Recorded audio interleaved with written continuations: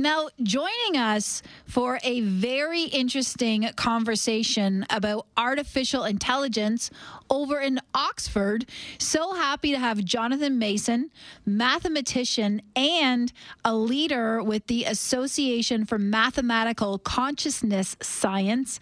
The reason I wanted to talk with Jonathan is there's a very interesting piece in Nature called AI Consciousness.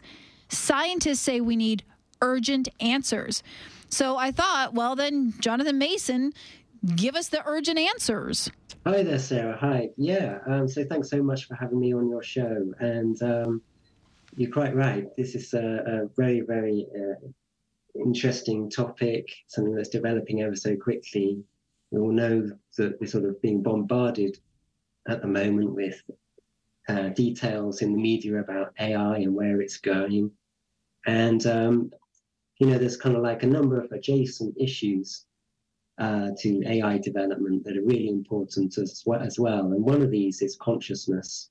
And probably for a lot of people, if they've heard about the consciousness issues, maybe somebody from one of the big tech companies saying that it's not all that relevant at the moment. But of course, that's not coming from people actually in the field itself. And so there's been this sort of work going on to try to raise awareness, I guess, at various different levels about this issue.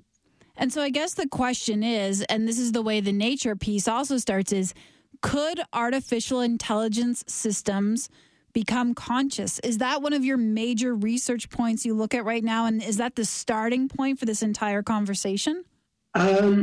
Well, I think the field of consciousness science, it's broader than the AI question because, it's actually, the field goes back, the modern field of consciousness science goes back around about 30 years to the beginning of the 1990s. Consciousness has always been a really important topic in science, and it's going through a really interesting stage right now, probably for two big reasons. One is because of what's happening in AI.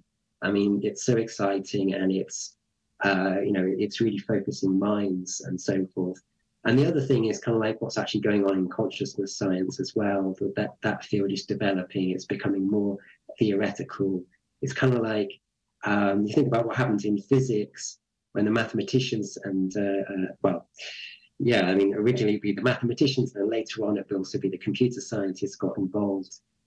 Things really roared ahead, and this is what we're hoping is going to develop in consciousness science as well. And so mathematical consciousness science has been around for around about 5-6 years, sort of as something that's sort of recognized, if you like. And there's papers being published in the literature using these mathematical models and approaches, which is really exciting. So it's a bigger subject area than just the AI. But what's so important about what's going on in AI is that it makes the issue relevant to society in general now. It's something that's really going to be important for lots of people as AI develops further, gets closer to AGI, that's artificial general intelligence. And people are going to need to know, all sorts of different people in society are going to need to know, could these systems actually turn out to be conscious? And so your organization, the Association for Mathematical Consciousness Science, reached out and you proposed to the United Nations that we urgently need dollars and funding and more time and investment into this because, as your paper says, there are ethical, legal, and safety issues. So what does that look like for the average person sitting in their home in Calgary? How does this affect their life when it's expanding and happening at such a rapid pace in the development of AI? Yeah, that's a great question. So the paper that we submitted to the UN, which was accepted as a sort of foundational evidence for the new UN body for global AI governance, our paper listed 7 areas in all. So the Nature article kind of picked up on just a few of them. So I could just quickly tell you what those 7 areas are. I mean, The number one is kind of like safety. I mean, we've heard a lot about the issue of safety in AI development, and that can't really be complete unless you also take into account the possibility of these things becoming conscious. I mean, if they are conscious, then it's possible that they may exhibit all sorts of kinds of behavior that you would never anticipate otherwise. Mm-hmm. So to do a really proper assessment of these systems, you kind of need to know whether they are conscious or not. So that's one really kind of important area.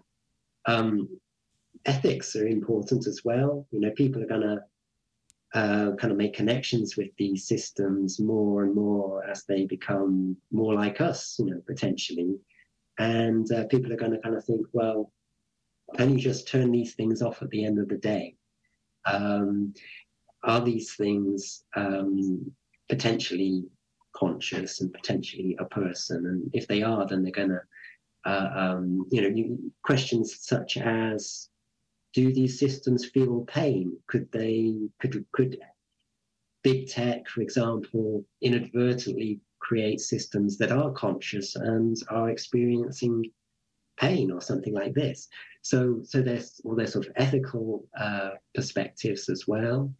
And then there's the kind of more obvious stuff, I guess. So things like regulation. I mean, if you're going to develop these really advanced systems, then maybe the regulations need to be a little bit different if you're actually trying to create something that is conscious, or if consciousness science is kind of indicating that what you're doing, it's kind of more likely to have consciousness, for example.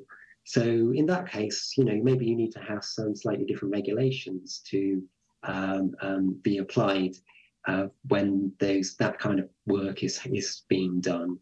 So, I mean, from a societal perspective, you know, people will want to know that people are, as you know, researchers and so forth, are taking care that they are being careful and that there are regulations in place. And legislation is another thing. So if you imagine, well, you know, who makes the law, right? I mean, we vote in governments, and then governments, they kind of like draw up the legislation and it gets discussed and then something comes into law. But if you're going to start thinking about extending the law to artificial systems, then you're going to need to know whether it's conscious or not. You know, is it actually a person? Should it be held accountable if it does something wrong deliberately? I mean, you wouldn't hold your dishwasher accountable for anything, but, you know, if it's something that is sort of sentient and conscious, then, you know, that may have an effect on how the legislation is written. But also, you know, should it have rights? You know, we give rights to animals, for example. There's sort of animal welfare legislation. You shouldn't deliberately try to cause animals pain or hurt them, etc. So there's legislation for animals. Should there be legislation for advanced AI? Again, it's going to depend on, you know, the consciousness issue is going to be a big issue in there to know whether they might be or not. Is it fair to say these are wild thoughts we have to have? Because it honestly seems like you are a mathematician studying this and researching it. And yet when you start to talk about AI systems and their legal needs and perhaps their healthcare needs, do we have to have housing considerations for this conversation? It does feel like we're talking about a James Cameron movie at some point, and yet this is real life in 2024. Yeah, it is. Speaking, by the way, with Jonathan Mason, a mathematician in Oxford, and with the Association for Mathematical Consciousness Science. When you were a little guy, did you want to be a mathematician growing up? And could you ever foresee this being your life's work? Oh, that's such a good question. When I was an undergraduate and when I did my PhD in maths in the UK, I really did it because I loved the beauty of mathematics. I loved mathematical structures. I felt that mathematical structures, they have some kind of deeper significance, if you like. That you're kind of reaching into some deeper truth if you learn mathematics at sort of university level. You're finding out about these different kinds of structures, which many of them have relevance to the structure of our own universe and this sort of thing. So it was very much that sort of fascination, and it was just really right towards the end of my PhD, which was in pure maths, that I got into consciousness science.